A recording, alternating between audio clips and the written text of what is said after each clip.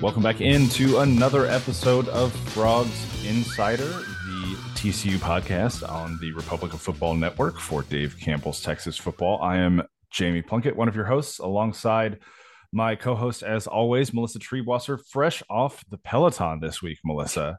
Yeah. Grinding it out. Yeah. Getting me at my very best. I have no sleep and I just did a climb workout with Cody. I'm struggling, but that's just the story of our lives. Look, as long as you had Cody there as the motivator, yeah, things aren't that bad. Can't be things that aren't bad. that bad. So, but we got a great show for you guys this week. It is a day later because of things and stuff, and that's fine. But we're getting this podcast out to you. We've got a lot of recruiting news, both on the football and basketball front, that we're going to dive into. Both teams got some really good additions to their program. This week, we've learned some news about what TCU basketball's roster is going to look like as well, which we'll share with you. Melissa actually sat down with some of the players and coaches from TCU Beach Volleyball last week, as well as they begin postseason play here in the next couple of days. And then we're going to wrap it up with another segment on TCU baseball, which is a thing that we have to do. Yeah. It's a thing we have to do because they are in season, and we got to say some more things about TCU baseball this week. But that's kind of a rundown of the show. So we're glad that you're here. We're glad that you're listening. If you haven't done so yet, make sure that you are subscribed to the show wherever you get your podcasts. Make sure you're subscribed to Frogs Insider. Make sure you're subscribed also to the Republic of Football Network. That is a podcast feed where you can get every single Dave Campbell's podcast. They've got every D1 program in the state of Texas almost. They're getting really close, has a show, and then they've got their main show as well that covers the entire state. All of them incredibly good listens. Even Gambling Gauchos and Between Two Bears are good listens. So if you wanna learn more about your other schools in the state of Texas, I would highly recommend that you subscribe to the Republic of Football Network to get all of that awesome content. But Melissa, as we dive in, the TCU Horned Frogs football program, coming off of a national championship appearance, finally has a little bit of momentum on the recruiting trail. It feels like they've had 3 commitments in the month of April. The first one being quarterback House Haney from Alito, which we talked about on last week's episode. A little bit more about him, the quarterback that didn't have an offer from TCU until Kendall Briles got on campus and offered him almost immediately, and also didn't have an offer from Clemson until Garrett Riley got to Clemson and offered him there. Very interesting, especially when you consider the fact that Clemson only offers one quarterback a year. Yeah. Right. They do that. That's a Dabo Swinney thing. He's notorious for only offering one quarterback. He's only going to take one quarterback in the class. And so the fact that they made a big push for Haney this late in the recruiting cycle, I guess this early in the recruiting cycle for the 2024 class, says a lot about Haney. And also, I don't have this on the run sheet, but he did go down to Austin and impress in the regional Elite 11 last week. Ended up, I believe, as the top performer in that regional, and is, kind of waiting on an invitation now to the final Elite 11 this year, which is a really high praise. I believe the last Elite 11 quarterback that played for TCU that made it to the Elite 11 finals was one Max Duggan, who recently led them to a national championship appearance. Yeah. So, well, and I'll tell you one thing that Max Duggan never got was a full feature article in The Athletic as a high school senior, or a rising high school senior, which House Haney did get.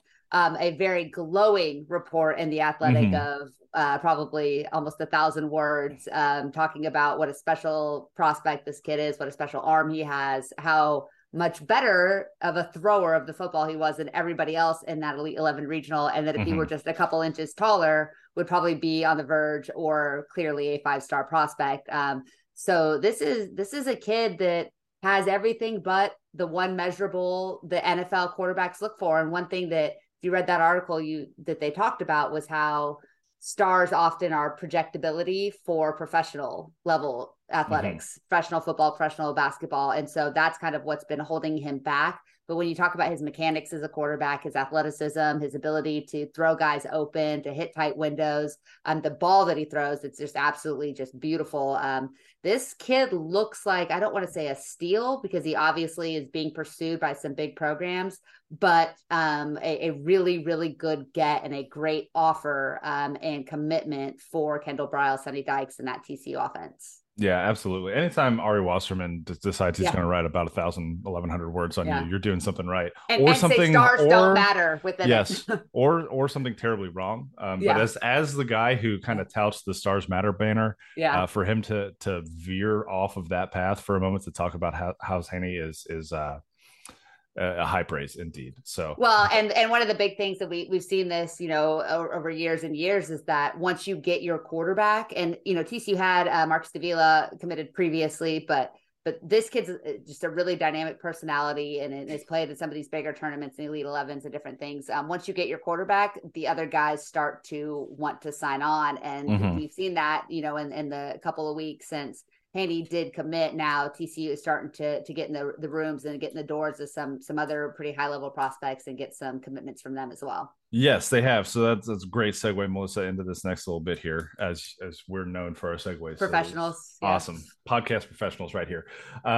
Two more commitments have come in the month of April, both in the trenches. One on the offensive line, one on the defensive line. Two big, I think we can all agree, areas of need for TCU moving into the next several years of the program. We saw how good TCU's offensive line was until they met Georgia's defensive front this year. And then we've talked a lot in the past about TCU's defensive line this year and the depth issues, and now they're kind of going through the same thing again in 2023. But Ryan Hughes committed on April 15th. He's an offensive tackle, a 3-star kid from the Woodlands. He's the number 72 overall tackle for the class of 2024, and a big get for the Frogs. AJ Ricker, TCU's offensive line coach, was his lead recruiter and was very, very, very excited to get him on the board. So this is a good addition for the Frogs as they start to build an offensive line. If we pull back for a minute and just kind of think about Sonny Dykes' overall recruiting philosophy, he said on the record multiple times that he really tries to recruit an entire football team in every class. And what that means is he's looking for multiple offensive linemen. He's looking for a quarterback, looking for multiple wide receivers, running back, defensive linemen, linebackers, safeties, corners. He's trying to hit every position in every single class. And so you're starting to see him piece that together a little bit so far in April with Haney and Hughes on the offensive side of the ball. On the other side of the ball, Travis Jackson, defensive end from Tyler Legacy. He's the number 70 overall recruit in the state of Texas, number 31 at Edge. He committed just a few days ago on April 21st. Another really good get for the Frogs as they continue to just absolutely recruit the heck out of the state, which is honestly a little bit of a shift from the last probably 5 or 6 years of the Gary Patterson era, where they started to dip more into Louisiana, more into California. But now they're getting back to their roots. The TCU staff is, so it's good to see. Well, and I think it's important too, because when you talk about what the new look Big 12 is going to look like, and with Houston coming in, I think being able to prioritize the state of Texas as Houston is going to, have a chance to gain some prominence as well in the recruiting trail. You've got to strike while the iron is hot. And TCU is really taking advantage of the capital that they've gained by making the national championship game, by playing for a Big 12 championship, by winning the Fiesta Bowl. While, Sonny Dykes talked about that ahead of the national championship game, a guy's picking up the phone or reaching out to him that he never would have had a chance to talk to. Now he can make those calls. He can talk to those guys. And so I think that prioritizing, the Woodlands is a great program. Tyler obviously has a ton of talented athletes come out of that region as well. And so being able to go in and bring these highly rated prospects that are going to build the foundation for your team from the inside out, it's a great sign. It's a great momentum starter. And now you hope that those guys go out and recruit some of their friends as well. And TCU can start really building a solid class. Yeah, and you look at some of the other offers that Jackson was holding at the time of his commitment, and that'll tell you a little bit more about the kind of player that he is. He had a Bama offer, he had a Kansas State offer, two schools that are notorious for churning out really, really quality defensive ends. He has the Oklahoma State offer, the Texas Tech offer as well, along with a couple other G5 schools. And then with Hughes, it's the military academies, it's Memphis, it's Nebraska, it's Virginia. So I mean, it's another smart offensive lineman.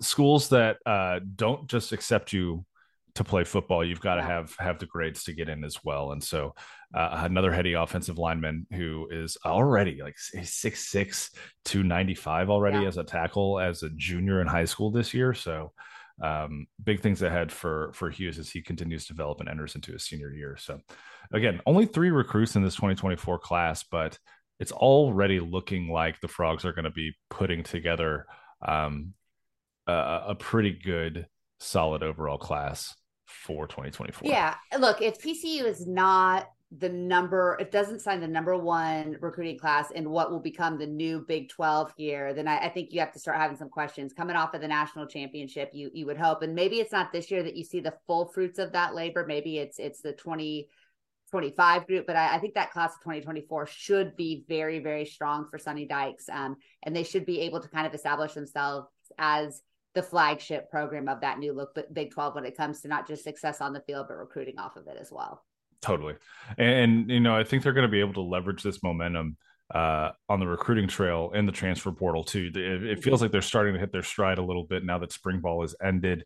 Past the spring game, they can focus solely on this for the duration of the spring semester, as well as the transfer portal window, which recently opened up as well, and will last for a couple more weeks, I believe, as they continue to try and fill out maybe a couple spots on the roster for this upcoming season. One of which we talked about last week and pretty much on every episode of this show so far is the fact that TCU only has 2 scholarship quarterbacks on the roster currently in Chandler Morris and Josh Hoover. But I think that could be changing soon, Melissa, because they had another quarterback on campus this week, and you started to see some crystal balls come in on 24/7 for him as well. Chance Nolan, Oregon State's backup quarterback last year that hit the portal, was on campus this week for a visit, met with coaches. Apparently things went really well.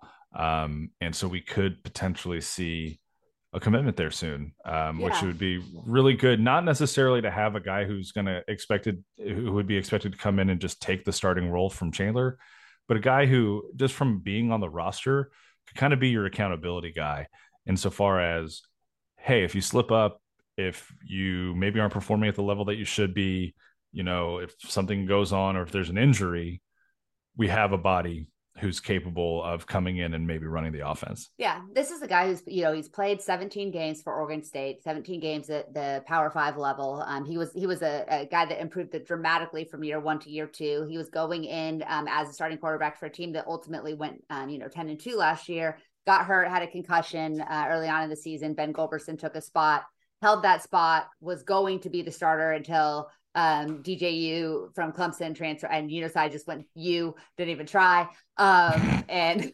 just playing my odds here. There you go. Yeah, came to Oregon State. And so that, they have a really highly touted freshman as well. And so he was looking at being 3rd or 4th string. It's smart of him to enter the portal, but he's a very, very capable quarterback. His interceptions were a little bit high. His completion percentage in the low 60s in 2021, his last full season, but he's experienced, he's competent, he understands the playbook, he can make the throws, he's pretty athletic guy as well.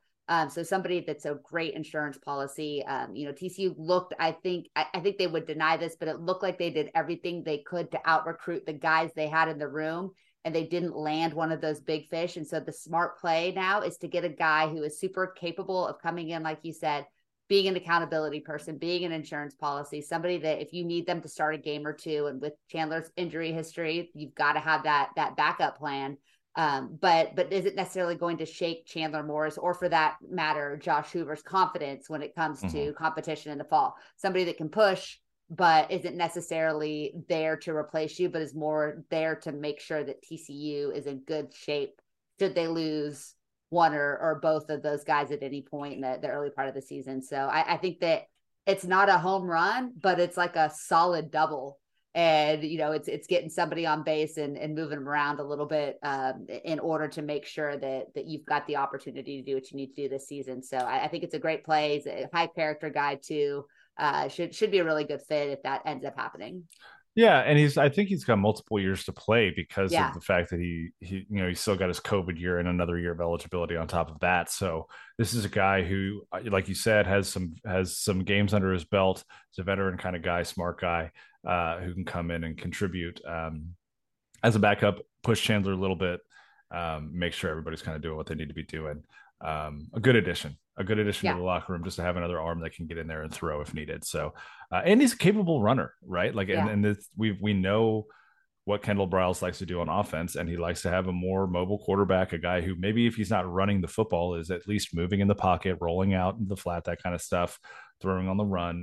And Nolan has flashed the ability to do that a little bit in his career. So he was, he did spend a year at JUCO as well, so that I still think he has 2 years to play. But he was a number one pro style JUCO quarterback when he signed in 2020. So yeah, he's a very experienced kid, and we've seen how valuable that type of experience can be for a team. You look at Mari DeMarcado and what he was able to step up and do. Yeah. It's that same thing. Someone who's played a lot of football and has played a lot of football at a pretty high level that can make a difference if you need him to. And as a TC fan, you hope that he never sees the field outside of garbage time, but it's good to know he's there in case they need him.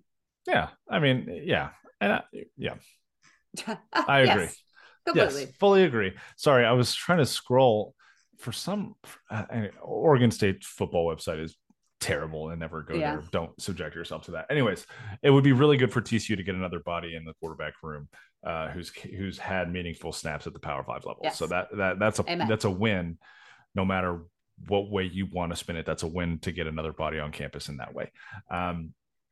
But all of this is kind of pointing towards TCU having some really good momentum as they enter this recruiting season.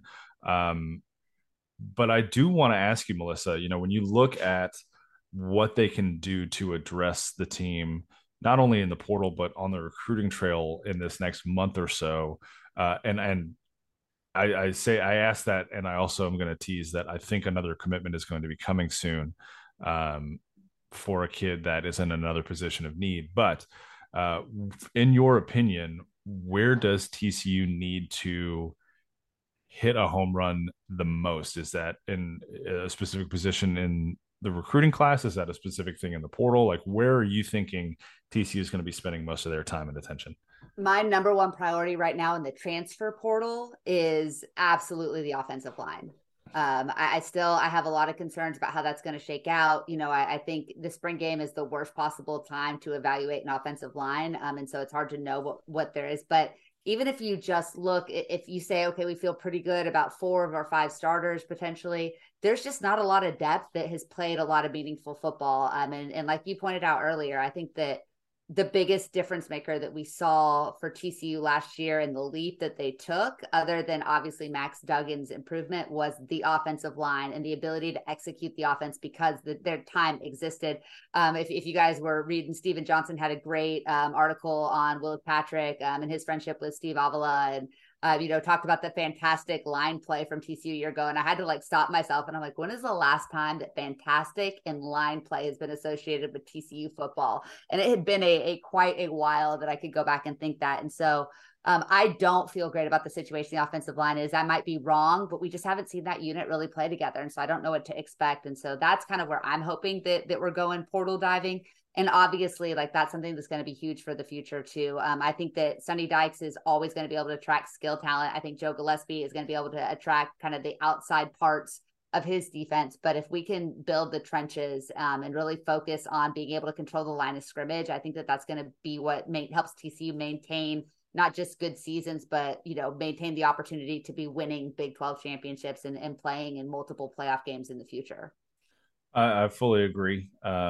They've got to find a couple more bodies in the portal, I think.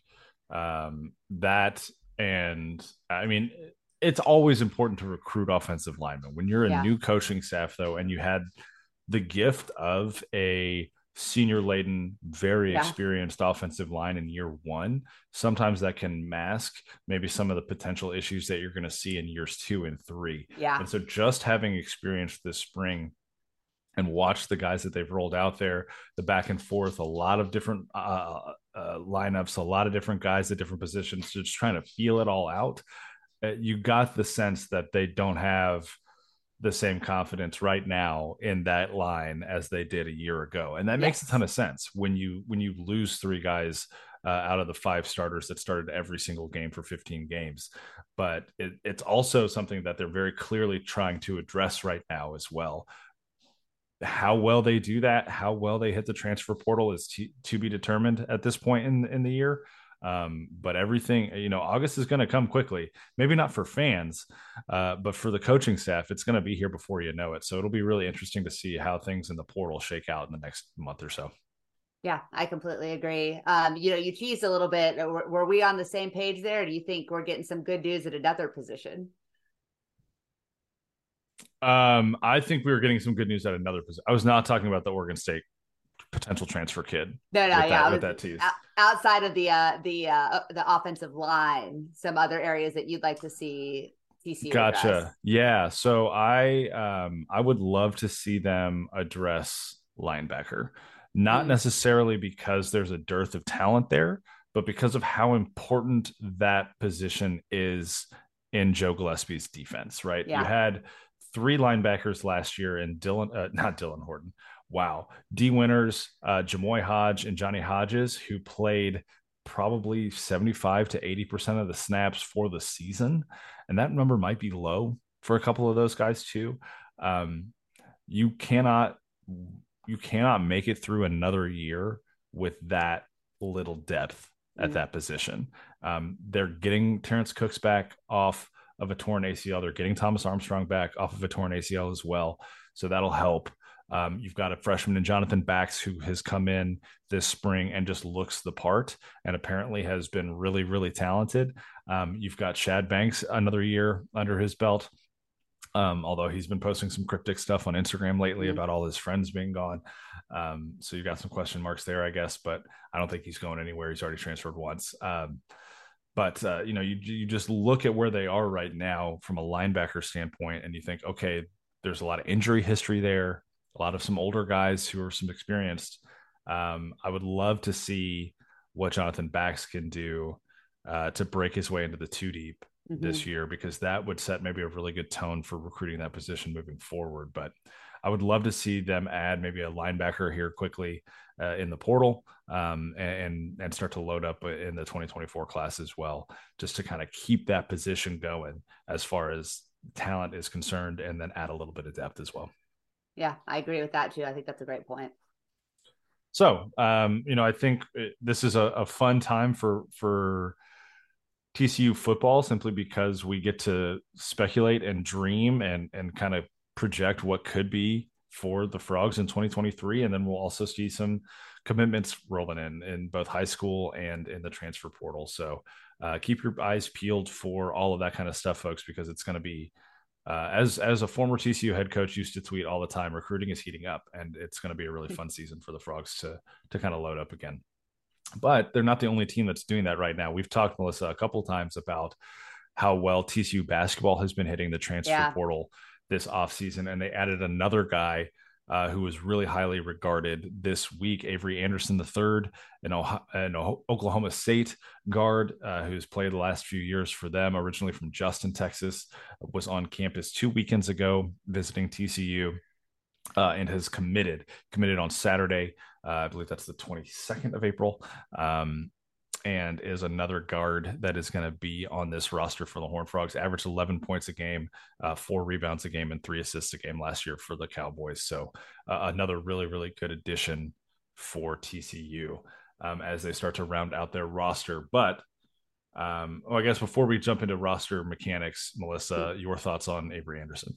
Yeah, I'm really excited about Avery Anderson. I think that a lot of TCU fans kind of looked at his stats that maybe didn't pay too much attention to Oklahoma State basketball a season ago. And who could blame you? They were bad. But I think this is a kid that when he gets into the more wide open offense that Jamie Dixon has started to deploy here over the last season or so, has a chance to see those numbers increase dramatically. He's also a guy that absolutely lives on defense. He plays with a chip on his shoulder on that end of the court. He has a real pride for it. You talked about that last week. You wrote beautifully about that as well in your interview with him.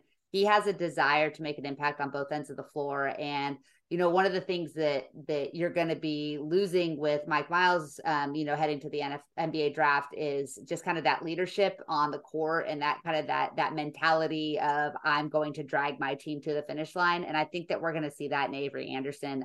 love his intangibles, love the attitude, the chip that he plays with. And I think that you're going to see him be a much more effective offensive player, and hopefully see his 3-point shooting climb a little bit as well in this system. But I think he was a hugely important piece, not just for TCU's roster, but to keep him away from somebody like Baylor too. I think that he would have been devastating to have to play against. So I really applaud Jamie Dixon, who has had to completely change his recruiting and roster building style over the last couple of years. I feel like he has adjusted to the new world of college basketball in a way that's really impressive. He was not recruiting a ton of one and dones, even when he had Pitt really rolling. And it's not what he's doing now, but he's shown that he can get guys in and quickly develop them, and that he's willing to be malleable with the system that he runs in order to take advantage of the top talent that he can get in the portal or through recruiting. So I expect this team to take a little bit of a step backwards from kind of what we saw, just because Mike Miles was such a special player. But it looks like, and we're going to talk about some other pieces that could be changing here, but it looks like there's going to be the foundation for a really competitive team in the Big 12 that should be competing for, an NCAA tournament spot for a third consecutive year, which would be writing more history for TCU basketball. Absolutely. I think the really cool thing about Jamie Dixon is when you think about coaches that have been around for a really long time, who have been in this industry for a long time, you normally kind of picture an old stodgy guy who isn't willing to change, who hates the transfer portal, who hates NIL, who's really resistant to that, a la Jim Boeheim, some of these other guys that have been in the industry for a long time, Gary Patterson, even in the football era, notorious for not liking the way that the game was going as far as the portal and NIL. Yeah. But you're absolutely right. And not only does he have the ability, Jamie Dixon, in this case, to adapt to the new way that things are going, the new abilities that these student athletes have off the court as far as their own autonomy is concerned, he really truly genuinely seems to enjoy it and think it's good for the game, right? And so not only is he able to adjust to the way that you have to recruit now, and the faster way you have to maybe get off of your game plan and create something new for the guys on your roster, but he genuinely thinks it's a positive thing for student athletes to have that level of say so. And I think that comes through in his recruiting pitch. It must. I mean, when you look at the guys that he's brought in the last couple of years, I mean, Emmanuel Miller didn't start his career here.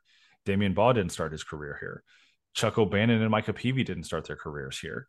And now you've got 4 guys in the transfer portal that have committed to TCU for the 2023 season that started their careers other places, who are willing to be coached by Jamie Dixon. They've seen the results on the court, and now they want to be a part of it. And I think that's absolutely huge in this day and age for a coach to have that kind of pull, not only at the high school recruiting level, which he's shown he can do very well, but also guys around the country who are already playing college ball are very clearly keeping an eye on TCU to see what happens with their roster year over year. And that's a full testament to Jamie Dixon, Tony Benford, Jamie McNeely, Dwayne Broussard, the entire staff, for the way that they coach, the way that they recruit, and the culture that they've helped instill for TCU basketball over the last 7 years. So a really, really positive vibe, I think, for TCU basketball right now, all the way around.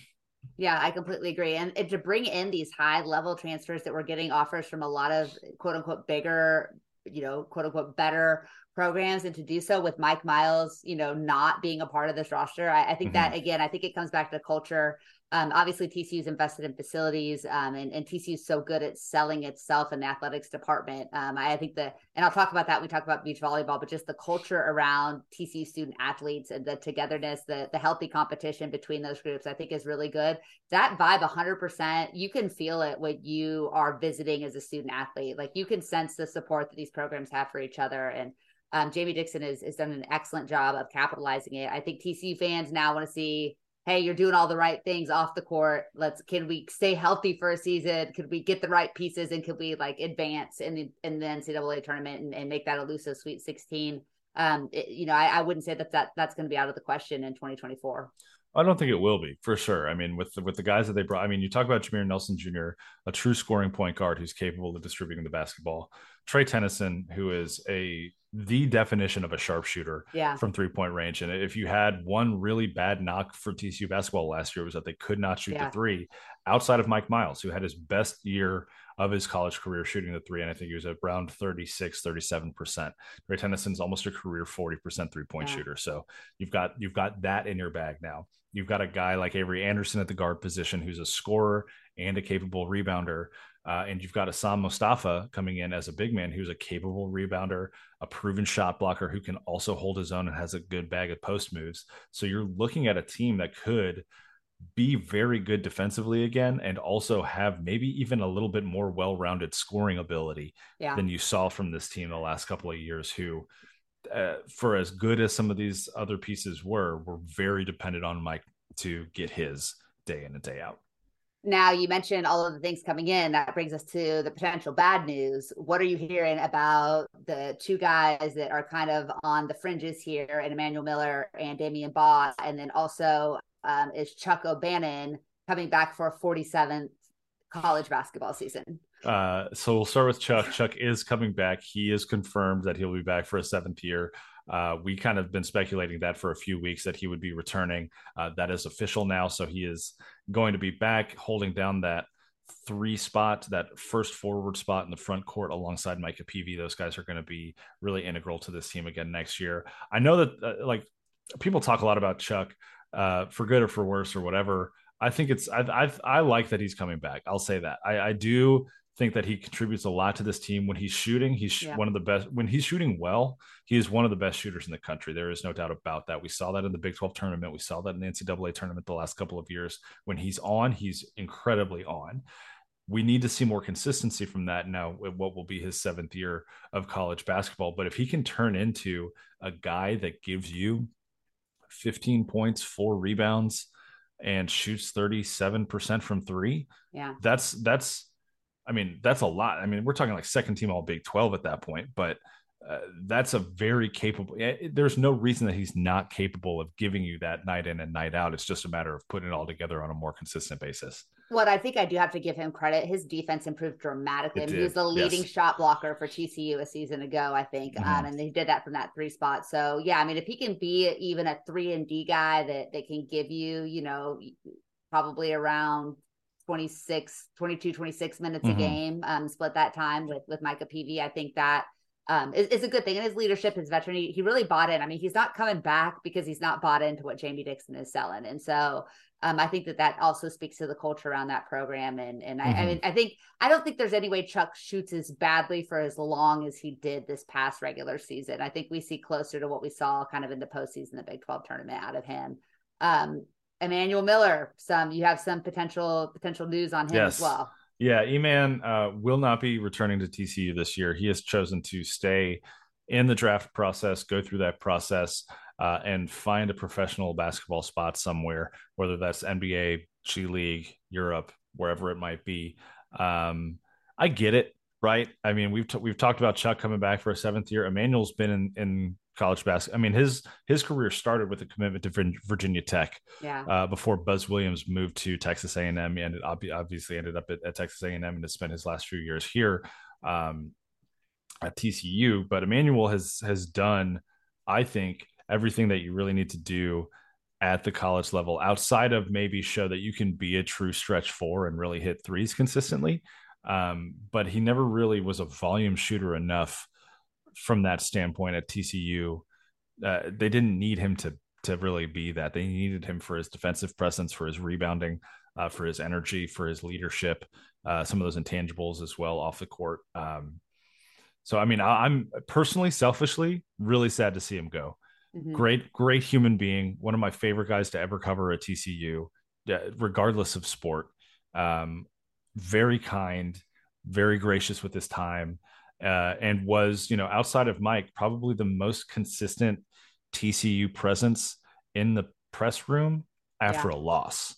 Yeah. And like he took that mantle and felt, I think, responsible a lot of the time for going out there and being a representative for TCU, even when things weren't as easy as they could have He been. joins the Garrett Wallow Hall of Fame and guys that you Mm-hmm. get fed to the lions after a tough loss, but handle it with total grace and class. I mean, you think about the guys that have been in that position in TCU sports over the last few years. I mean, you're talking about Desmond Bain, you're talking Yeah. about Mike Miles, you're talking about Garrett Wallow.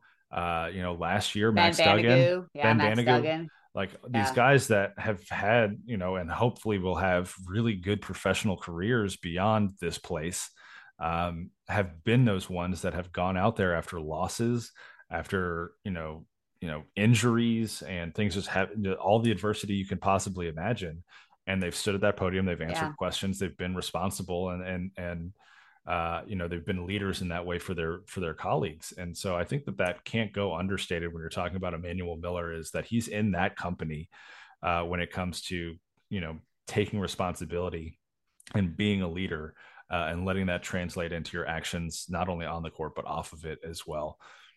I'll say from a professional basketball standpoint, I think his road to the NBA is going to be an uphill one. He's a little bit of a tweener. He's not quite big enough to be a true power forward, but he doesn't shoot it well enough to be a true small forward. I think he can definitely carve out a role for himself with his defense, his athleticism. If he can work on that jump shot a little bit, I think he's a guy that's probably going to be undrafted or a late second round draft pick. Maybe somebody falls in love with what he can do in a workout. But I see him kind of taking that G League route. One thing I will say is I do think he is the exact type of player that can make a lot of money playing overseas and on a really good team for a really long time, and maybe gets a second chance at the NBA that way. But I think that, like you said, I mean, he's done everything that TC has asked him to do. He's been a great player on the court. He's been a great person off the court. If this is where he feels like it's the best move for him, then I'm going to be 100% supportive of it and excited to watch. And I really hope that that he gets that opportunity. And I think he will. He just probably isn't going to be able to take the conventional route to do it. But with the expansion of the two-way contracts and different things that are in the new collective bargaining agreement, I think there'll definitely be an opportunity for him to be in professional basketball stateside. I agree. I think it all depends on where he goes, the fit that he finds, and where he's capable of really showcasing what he is good Yeah. at. I mean, he is an incredible rebounder. Mm-hmm. He takes a lot of pride in being a great defender as well. He maybe doesn't have some of the lateral quickness that you need to see from guys who are going to be defending wings in the NBA, Yeah. but he makes up for that, I think, with incredible footwork. Mm-hmm. And he's really good at recovering when he does make a mistake. He's not a guy that's going to make a mistake and then just let that Compound it. compound into Yeah. multiple mistakes on the defensive side. So, I think one of the easiest things to coach is a jump shot, honestly. It's all about mechanics and form and Yeah. repetition. And so I think if he gets in the hands of the right staff, they can really mold him into For a sure. legitimate 3-and-D guy in the NBA. So, Can't you see him like on the Spurs, like in a couple of oh, it's, yeah, years? like the old school Yeah. Spurs, like where they were just like, Yeah. we're going to grind you into a fine powder. Yeah, he would Yep. absolutely fit in really, really well. I think, honestly, you talk about teams where he might fit right now. I would see Oklahoma City as being probably a really good fit. He'd team up with former Frog Kenrich Williams there. Mm-hmm. I could see Miami being a really good fit for him as well, just with the style of basketball that those Yeah, teams play. But for sure. I'm not an NBA draft expert by any stretch of the imagination, so we'll let the real folks get into that when time comes. But Emmanuel Miller will not be a Horned Frog, and I just want to say thanks, man, because Yeah, it was a real pleasure to cover you for a couple of years, and get to see you do your hone your craft as well as you did. That was awesome. So that's my Chris Farley SNL. That was awesome moment. Anyways, perfect. moving right along to Damian Baugh, who is still up in the air. He has declared. I think I said this last week. He has declared while maintaining his eligibility, and Yes. so now it becomes, when does he finally decide what he's going to do? Well, there's a deadline to that. So 10 days after the NBA Combine ends is the deadline for NBA draft prospects who still have college eligibility to make their decision on what they're going to do. And so that this year, that date, that deadline is May 28th. Wow. So one way or another, we will know by May 28th what Damian Baugh is doing, whether he's going pro, whether he's coming back to school. TCU at this point in time is is holding a spot essentially for him because they're not sure what he is going to end up doing. We talked last week a little bit about the Portsmouth Invitational and the complications that could create as far as would he be suspended when he comes back? How many games would that be? Would that be worth his time? Would that be worth TCU's time? Yada, yada, yada. So if you want to listen to that, if you want to know more about that, you can go back to last week's episode and listen to all of that. I'm not going to rehash that here. That was like a 20-minute conversation. So, but right now, what we know is that Emmanuel Miller isn't coming back. Chuck O'Bannon is coming back. Did I say that right? Emmanuel Miller is not coming back. Yes. Chuck O'Bannon is coming back, and Damian Baugh is a maybe, which means that TCU has one, potentially two open roster spots still to finalize their roster and put together a team for 2023-24. So Baugh is on the fence. We don't know what's going to happen here. We'll know in about a month's time what he's going to be doing for the rest of his career. Which makes things very, very complicated because there are roster spots to fill, but you don't know how many. And there are other talented players looking at TCU that could really help out this team. But Jamie Dixon is in a holding pattern, and those guys are probably not going to want to wait another month to make a decision. Who are some of the names that we should be paying attention to that are in the portal and interested in TCU that may take up one and or both of those potential spots? Yeah, so I gave one to you because I looked at all of those last names and said, Jamie can say these. It helps when you've heard them say their names. Yeah. But, last week on this podcast and the last 2 weeks on this podcast, we've talked a lot about the recruits that have been in town, the guys that are visiting, and they've really just almost exclusively been guards outside of Mustafa from Coastal Carolina, who's now committed. Now it's kind of flipping, right? Because the question mark has been, well, TCU's got maybe some capable guards in the fold now, but what are they going to do as far as their front court is concerned? You've lost Eddie Lampkin to the portal. He's going to Colorado. You've lost Suleiman Doumbia. He's going to Sam Houston, I believe. You've lost two of your main four, quote unquote, big men. Of course, when you're considering, 6'8" Jacoby Coles is one of those guys, not really his ideal skill set. You'd rather have him be your stretch four. And with Emmanuel Miller leaving, he's the guy I think that really slots in at that starting four for sure spot, whether that's next to Xavier Cork, Mustafa, whoever it is. I think Jacoby Coles is your starting four guy next year. And I think that's great. That's with the improvement that he made this year with his people dunked on him for his 3-point shooting early in the season.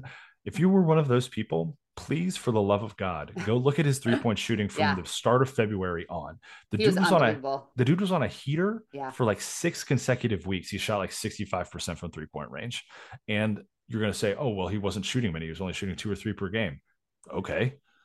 What's what he needed to do. Yeah. What's better than a guy who understands his role and is going to go out there and execute it at the highest level, right? He was asked to take 2 or 3 threes per game, and he hit them at a ridiculous clip in the last half of the season last year. So he's a guy I'm very excited about. I'm super, super high on him coming into next year. And I'm not going to toot my own horn, but I was also super, super high on Xavier Cork going into last year. And he's going to be your starting center this year, right? Barring something tragic happening.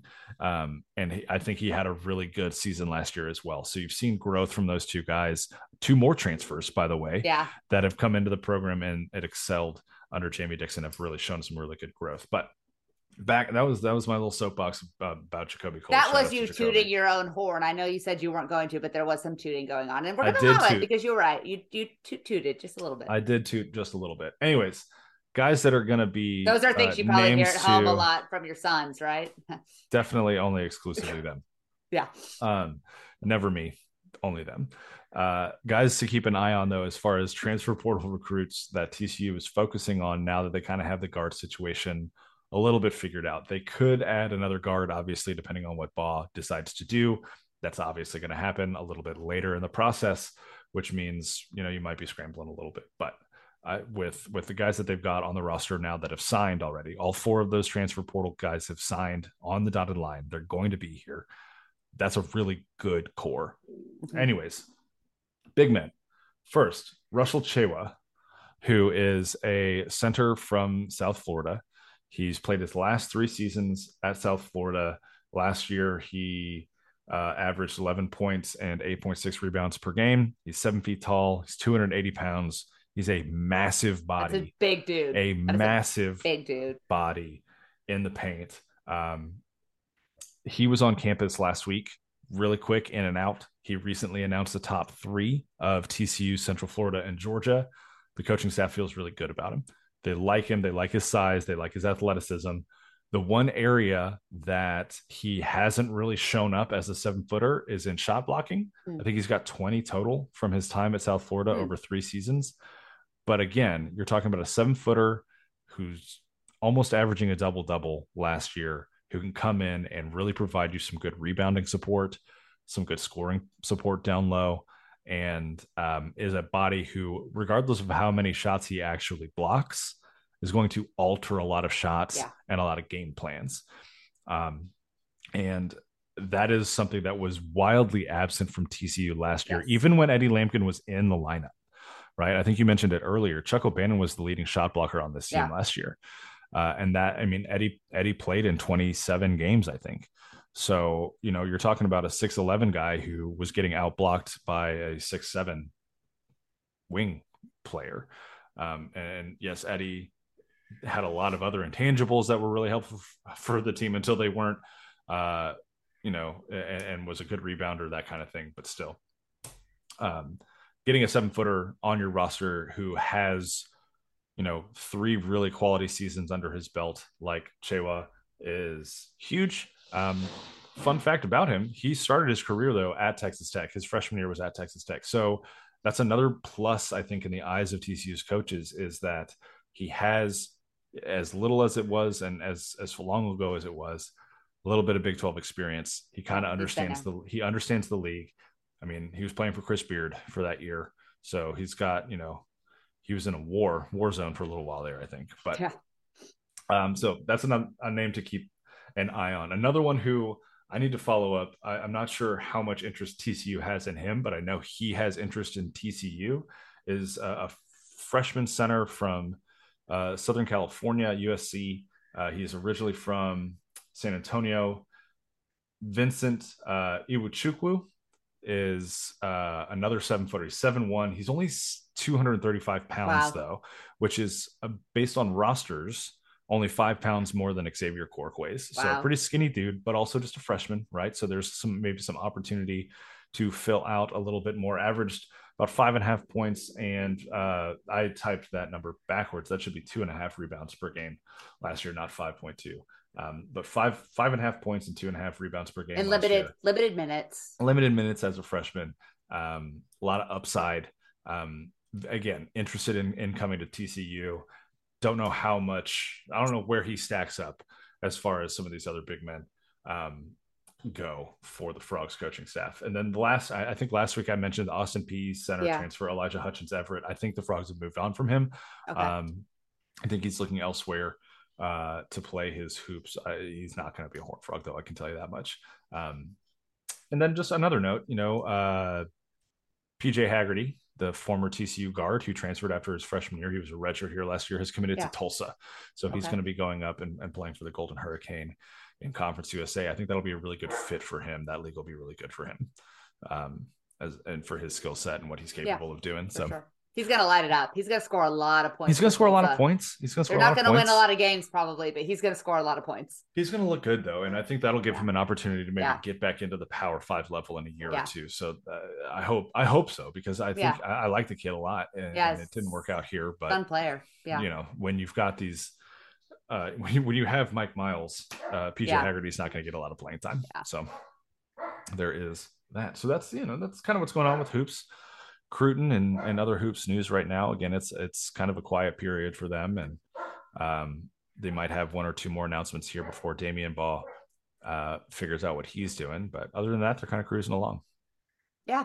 Well, I think that segues us nicely into a program that is also cruising along. We've been hyping up TC Beach volleyball quite a bit over the last couple of weeks. You know, they've been ranked number 1. They fell to number 2 after losing their first and only match of the season to UCLA But they are headed into the CCSA conference tournament. Beach volleyball, Big 12 does not have a beach volleyball, sport. And so they kind of gather from all over the country in order to play. But they'll be down in Gulf Shores this weekend. They're the number 1 seed in that tournament for a second straight year. They're ranked number 2 in the country right now. I had a chance to sit down with Coach Hector Gutierrez, with Rochelle Scott, and with Daniela Alvarez last week for a great, just like a 30-40 minute interview, just talking to all 3 of them at once. It was a blast. It's such a great program, so many great personalities on that team. And it was really fun just to kind of get to know what built that program. And, Hector Gutierrez was great in talking about, he was associate head coach and on the staff at Florida State when TCU called 2 years into that program being founded.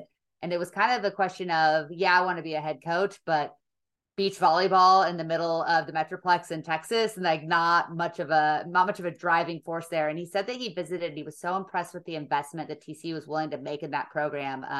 I think when it started, you heard a lot of people just kind of saying, "Oh, this is fulfilling a Title IX requirement. We needed a small, cheap sport to get some more female scholarships." But this, pound for pound, might be the most expensive sport on campus, because they do not play another. I think there's one other beach volleyball program in the state of Texas, maybe 2. Texas A&M, Corpus Christi has a beach volleyball program that's pretty good. But there's a ton of travel. There's a ton of travel for recruiting. Most of the recruits come from out of state because there's not a lot of beach volleyball programs at the high school level. And though most of those kids do play indoor, they're also playing beach in high school. So it's been a huge financial investment, but it's one that's really paid off because Hector has really grown this program into something special. And it was great to talk to Rochelle and Daniela, who signed on as freshmen at the time when that program was not very good. And they weren't entirely sure what the potential was, but Hector sold them a vision and they bought in. And now as seniors, they are competing for a team that has legitimate national championship aspirations. Rochelle was great. She talked about how last year they went in with kind of a sense of entitlement to the NCAA tournament as one of the 8 teams invited to compete for a national championship, and kind of expected just to cruise to, the semifinals, and got knocked out early, won their first match, lost the next 2, and got bounced well before they should have. And so there's been a different level of hunger and drive this season. They also just, Daniela was great. She had only played for the Spanish national team, so she had never played in front of a home crowd before like TCU. And she talked about, just being, on those sand pits next to the rec, people walking by, there's a DJ, there's music, families are out there. She said that like the whole football team comes out sometimes, the whole tennis team will be out there. And that she told a great anecdote about they were playing at Florida State, I think this year. And one of the players was like, "Man, I'm so glad we're not playing in front of your home crowd. That's so intimidating. I hate playing at TCU." Because so many of those other athletes show up. And then they also talked a lot about the culture right now, about, how TCU football's kind of time on that national level really trickles down to the other sports. And Hector talked about them being at the airport and people saying, "Oh, TCU, that's awesome. Go Frogs," whatever. And then go, "Beach volleyball. You guys have a beach volleyball team?" And then they get to say, "Yeah." And, we just happen to be ranked number 1 in the country. And they're like, TCU has a number 1 ranked beach volleyball team. And it's really cool to see how, a rising tide lifts all boats. And, we've seen that obviously in the investment in rifle and men's tennis, and the facilities across campus. But TCU volleyball is a real hidden gem on that campus that deserves a lot more publicity and a lot more attention. And also, like, those girls are just badasses. Like, they have like lost, I think, less than 10 total games sets over the course of this entire season. When you talk about a dominant program, nobody has been more dominant than this program this season at TCU. Yeah, and in the midst of that conversation, you got Hector to talk a little bit about the trickle down effect of football to the other athletics programs. What was his insight into that? I know we've talked a little bit about it on the podcast in previous episodes, and we've given Jeremiah Donati his shout out for being committed to supporting some of the smaller programs, quote unquote, smaller programs within the athletic department to the extent that he does. But what did Coach Gutierrez have to say as far as that was concerned? I think that one of the things that he talked about is how they know that football and basketball really drives the bus, but now they have so many alum and so many donors calling up and saying, "Well, we want every sport at TCU to be good. What do you guys need? How can we help?" and just how just the visibility helps in recruiting. I asked him, I was like, Sonny Dykes talked about those recruits picking up the phone that never would. Is that the same for you? And he was like, oh, absolutely. Like everybody knows who TCU is now. And I think we have a clip from Hector as well. And so I'll kind of let him use his words to tell us a little bit more about that. Football is pretty much where it runs, the whole thing, along with basketball, and it's huge for us because it just put us on the map too, as a school and as a team. I mean, probably the girls can tell you now the airports, everyone just talks about, of course, because the football was national, like everyone was seeing it, but now we tell them, and probably they ask the girls, hey, you play beach volleyball? Really? Where are you number one? And you tell the girls, say yes, and they're surprised. So stuff like that. And comes along with the donors. Now people wants to help. Now we have a lot of like nice people and alumni and people who wants to help TCU, Football Soleil. And now it's more like, hey, how we can make other sports successful, because we want to be successful at every sport. And that's what TCU does. They want to be competitive. We're like a small school comparing with others. But we have all the tools to be competitive, and tying along what you're saying before, like I don't think we're rival within the athletes, but I think in silent everyone look to the other side and say, I want to be number one. I want to be like the football guys. I want to be like the basketball guys. I want to be like the beach volleyball girls. So when we work hard in the same room, or the tennis, tennis is doing great too. Yeah, so it's kind of like. Like it's not a rival. It's like we support each other really well. And that as a student athlete, it's like, why I cannot be that person? If I'm here in the same school, I have the same tools. We have good coaches. The school is behind it. And that's one of the motivators, I think, we have at TCU that a lot of people don't have. We're like a family. And we see each other pretty much every day. So especially the athletes. Small school, and that's cool. Like that's cool because they talk about it. They're competitive. We have a super high ranked teams that we kind of like we're on the same page. If that makes sense. Yeah. So and seeing that every day, that's what is kind of one of the motivators. Even sometimes we don't notice it, but I do. I mean, we talk coaches, and I think everyone is super happy, super stoked about every single sport at TCU right now. Awesome. I mean, it takes a special person to commit to being the head coach of a program that's as fledgling as TCU was in those years. And then for him to do what he's done in such a short amount of time to build it into nothing less than a juggernaut that has national championship expectations year over year.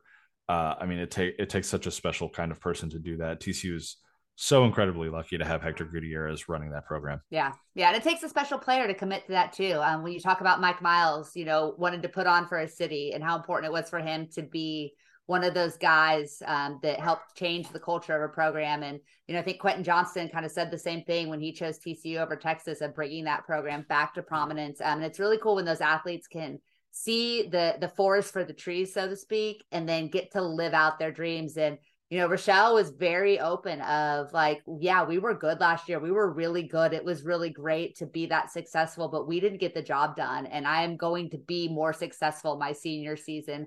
We are going to do more. We're going to finish the job this year. And I'll tell you, listening to them talk, it's really hard to believe they'll do anything but that. Rochelle and Daniela both talked a little bit about the culture kind of driving that as well. Here's what they had to say about the team culture for TCU volleyball. The end of last year was a huge learning point for us because like we were number 2 going to nationals, and we kind of let that go into our heads a little bit. I think we kind of just assumed we'd like make it to the quarterfinals, semifinals, and all that way. So I think stepping into the light this year, regardless of the rankings, we never wanted that to like be the top of the mind. Hector always says it doesn't matter what jerseys are on the other side of the court. Like jerseys don't win games. It's like the players that are wearing them. So it's really big to kind of just like put all that aside, rankings, jerseys, seed numbers, even like it doesn't matter. You're just out there competing, especially like Hector mentioned, we have a huge team. So there are a ton of girls on our team that unfortunately aren't getting to see the court as much. So we want to be able to go out there and fight and play for them and win for them to be able to win all together in the end. So I think just kind of taking it one step at a time and not getting looking to in the future, because of course it's exciting what's ahead of us. But starting February, of course, we wanted to play UCLA, but that's not till the end of April. So we had to play all those other teams going into season. And I think that's really what led us to our great success. Like, whenever you walk into that locker room, you know that every single person is going to be there for you in your bad and like in your lowest and at your highs. And I think that plays a huge part, knowing that maybe even if it's not your best day, you're going to have like 24 more girls behind your back having you and like making you be at your highest level. Because like even like, just not saying competing, like no, every day on practice, like they make you be better, and I think that's a huge thing. Melissa, I mean that's great interview all the way around. Is that full interview going to be posted anywhere, or you're doing a write up about that? Yeah. So there's an article. I'm going to leave this one unlocked just because I want more people to look at and see what TCU volleyball is doing. And so, we're going to be following them. I told them we'll jump back on with them next week after the conference tournament and heading into the national championship. And I think it's a program that I hope more TCU fans will pay attention to. And, you know, you obviously can't catch them at home this year, but if you want to next year, that's a great spot, good family friendly, free entertainment. Go watch a game. There's a DJ, there's music. It's pretty crazy. And I think that program's not going anywhere anytime soon. So head to Frogs Insider Patreon, give it a read, and make sure you're following that program on social media and following along as they try to play for a conference championship. Yeah, we talked about how exciting it was to, kind of track recruiting for football and basketball this time of year, but it's equally as exciting, if not more so, to watch beach volleyball compete at this level, to watch men's tennis do what they just did in winning a Big 12 championship, taking down Texas over the weekend as well. It's fun to watch some of these other programs that maybe don't always have the spotlight be incredibly successful, and watch those student athletes celebrate their moment. Yeah, and there's a little bit more room to do that right now because one of the other major sports at TCU has really hit a rough patch. Jamie, we went deep into TCU baseball a week ago, but since you kind of talked about some of maybe the internal issues going on, is not gone well for the Horned Frogs, who dropped a series at West Virginia, and a good West Virginia team, but they got swept and it wasn't close. The run ruled on Sunday on the getaway day game. What is going on with TCU baseball? What do we need to know? And, can we have any hopes or expectations? Sorry. None of them, Siri. Sorry. You're good. I don't know what just happened there. Wow. But what could we expect as this team kind of winds down the regular season, starts looking ahead to the conference tournament? Is there enough time to turn things around? All right. So, to the last question first, is there time to turn things around?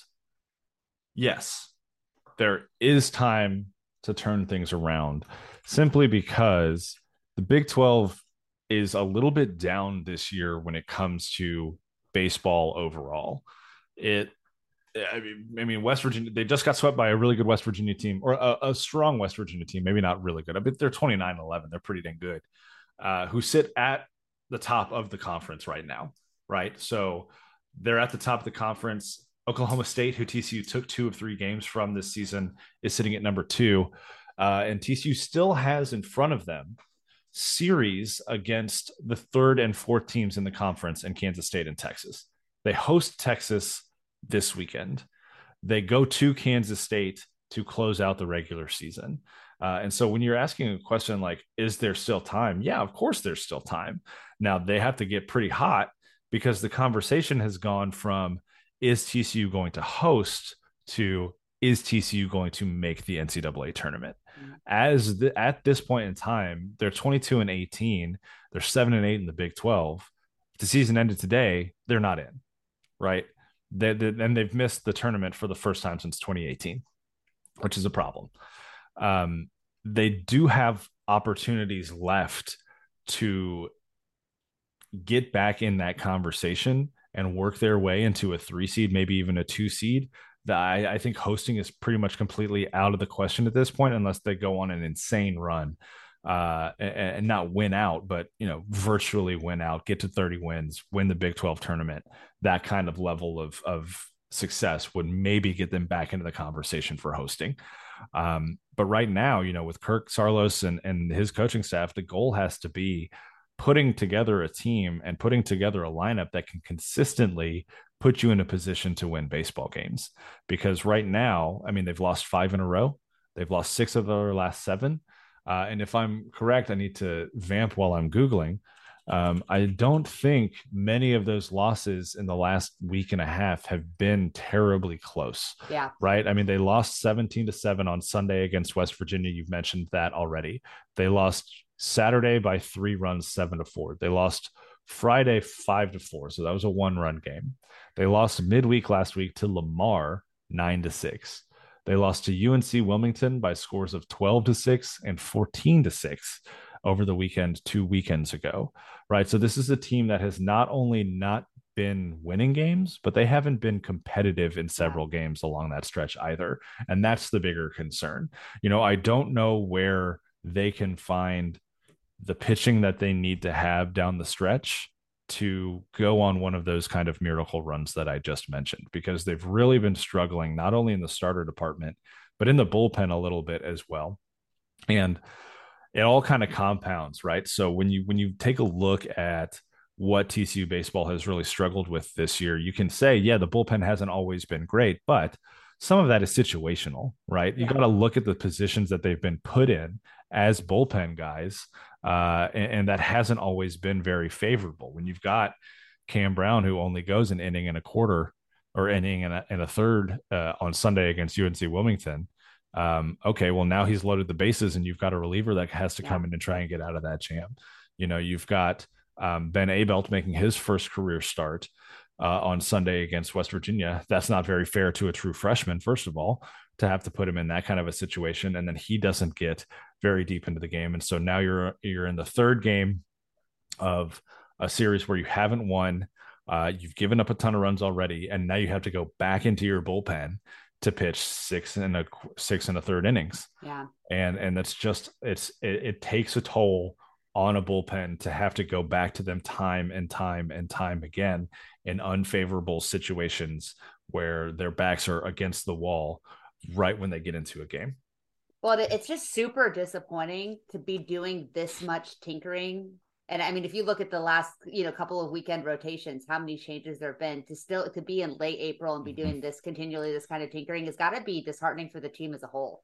It's got to be disheartening for the guys. It's got to be disheartening for the coaching staff as well. I mean, you brought in some of these older guys who I think really were capable of taking this team where they wanted to go this year, which was not just the playoffs, but Omaha. I mean, I want to talk about Ryan Vanderhei for a second because I love this kid a ton, and I thought he was a really great addition to the roster. I still think he is. His success earlier this year was based on the fact that he and Sarlos worked all offseason on a third pitch. That was that made his fastball more deadly. That made his slider more deadly. The fact that he was adding a changeup to the mix was really good for him.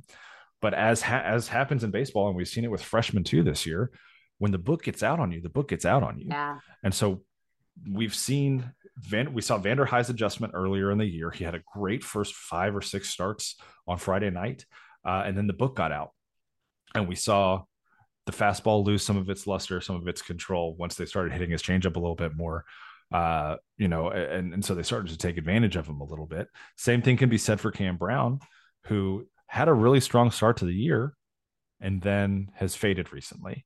Cole Klecker maybe has hit a little bit of a wall, got pushed to the Friday night start this week and got knocked around a little bit. Book's probably starting to get out on him. Book's probably starting to get out on Chase Hoover and Ben Abelt and Luis Rodriguez and some of these other guys that have really given more than you could ever expect true freshmen to give in their first season at the college level. I was listening to the Lupton Drinking Club podcast a couple months ago now. I can't remember who their guest was, but it's a former TCU pitcher who said he was currently pitching professional baseball. I think it was Brian Howard. It was Howie.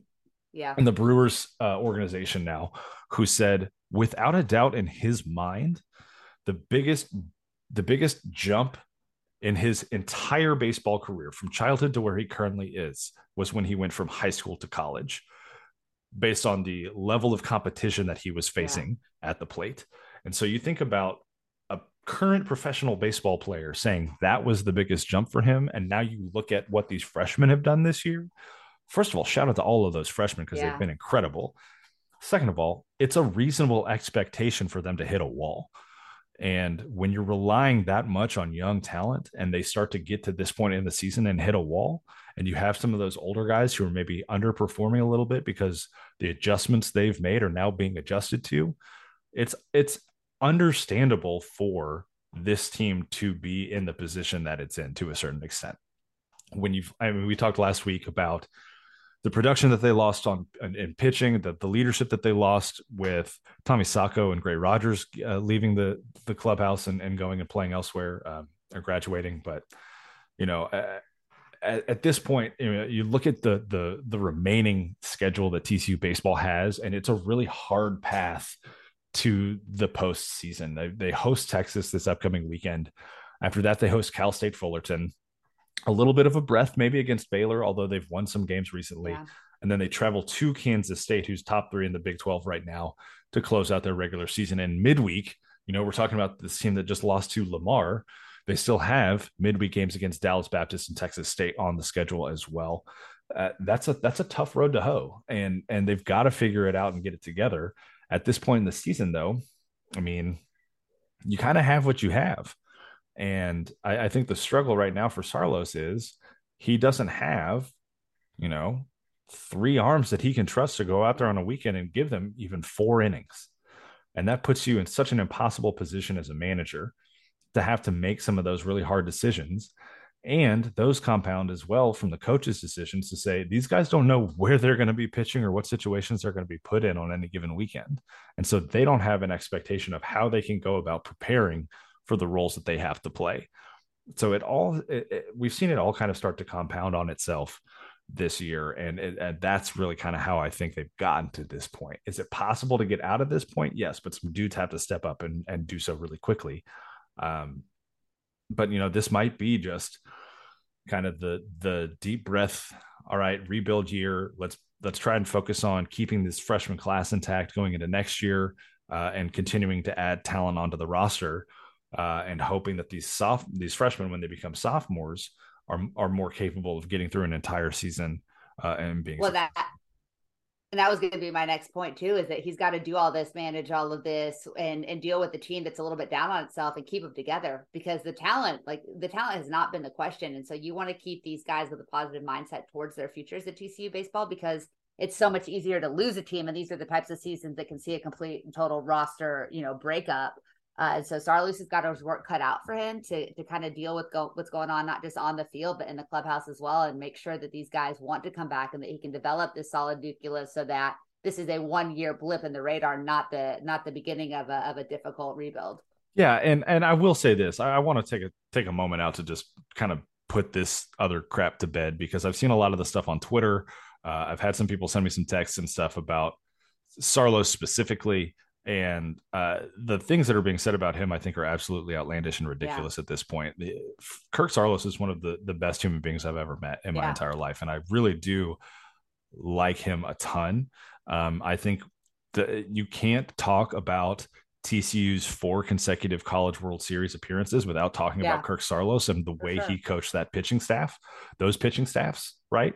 So I think that we need to understand that this is all the crap about not caring, not wanting to win, not, taking it. Things change when leadership changes, is kind of what I was trying to get to last week. And when you've had leadership turnover at the head coaching position and assistant coaching position, like this team has had the last 2 years, there are going to be growing pains. Yeah. Right now we are witnessing those growing pains. Does that mean it will be like this forever? No. Does that mean they're automatically going to go back and be awesome and go to College World Series all the time again? No, we've got to see them prove it. They've got to develop a little bit and prove it. But don't let one half of really struggle of a season, and really, 3 weeks of kind of really a downturn outside of the Oklahoma State weekend, erase in your mind what Kirk Saarloos has done for this program in the last decade. Right? I think he's earned the right to show that he can build a program, a lot like we talked about last week. Sonny Dykes has earned the right to show that he can build a TCU football program now that he's done what he did with a pretty stacked roster. Let Kirk Saarloos show the same thing, right? I think there's plenty of time for him to iron some of these wrinkles out and to get things figured out. Does he have some big questions to answer on the field? Yes. Are there some big issues that maybe need to get ironed out off the field? Yes. Every program goes through those. I have no doubt that Kirk Saarloos is the guy that can get it done. I completely agree. Yeah, I think he's absolutely the right man for the job. I think that he, this is when you're tested, right? There are wartime generals and there are peacetime generals, and Kirk Saarloos has gotten to lead and be a part of a successful program because he helped build a very successful program. And this is where it'll test his mettle. And I don't want anybody else to be the guy that has to rise up in this time of strife. I fully expect him to make the right moves and do. And I know the one thing I know without a shadow of a doubt, he's going to do right by his players and he's going to do right by TCU. He is a high character person who's recruited high character guys. And some of those guys are going to leave. I mean, that's just the nature of college athletics in general. We've seen a lot of really talented players leave TCU football. It's just part of it. But I think that he's going to, I said, blip in the radar, not the beginning of the end here by any stretch. Yeah. And on the other side of that pillow, too, there are all of the guys that have come in. Yeah. Not only in baseball, but in football and hoop. We talked about hoops at length just now. That is the season maybe not what we want it to be? Yes. Sure. Is the program maybe not what we want it to be? I don't think we're there yet. We're not there yet. Not at all. So if you disagree with me, that's fine. Let me know on Twitter. You normally do, listeners, which is why I love you. Yeah. But I think that's going to do it, Melissa, for this episode of Frogs Insider. You can find us, like we said at the top of the show, on Spotify, Apple Podcasts, Pocket Casts, all the other places you can find your podcasts. You can find us there as part of the Republic of Football Network for Dave Campbell's Texas Football. Make sure you subscribe, listen to the show every week, listen to the other shows in the network every week as well. There's some great content creators in this network that we're very, very proud to be alongside, kind of building up this podcast network for Dave Campbell's Texas Football. Super cool. Meanwhile, you can read our writing as well on patreon.com/Frogs Insider. Very excited to be putting our sports thoughts on paper, digital paper at the very least there. So you can subscribe for the low price of $3 a month. And a perk of that too is that you actually get to listen to this podcast a little bit early as well, because that's the first place I posted before sending it off.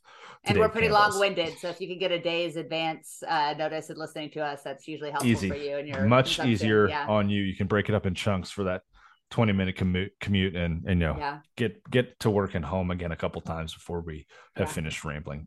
And come yell at us on Twitter if there's things that you want us to talk about. You have questions too. We probably do. Maybe next week could be a good time to do an open call for questions. It's been a while since we've done one of those. So at Frog Preacher, at the Coach Melissa, we love talking to you guys and interacting there. So appreciate all the support everybody's given. This has been a lot of fun for us, and it's awesome that, like I said, that people still want to listen to us talk and ramble and write and ramble after all these years. 10 years in, and some people still haven't gotten tired of us. Others have, and that's totally fine.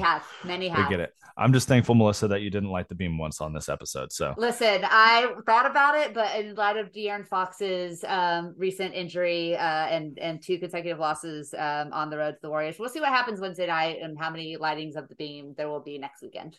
Hey, maybe that team in purple up in Sacktown can figure it out with the backup, much like the purple team in Fort Worth did this year. So we'll see. That was good. All right. That was good. Yeah, that's how we're going to end this show. All right, folks, you can listen to us next week as well. We'll be back with another episode. Maybe it'll be a good time, like Melissa said, for a mailbag. So keep your eyes peeled for that. For Melissa Truebusser, I'm Jamie Plunkett. This is the Frogs Insider Podcast, and we'll talk to you next time. Go Frogs.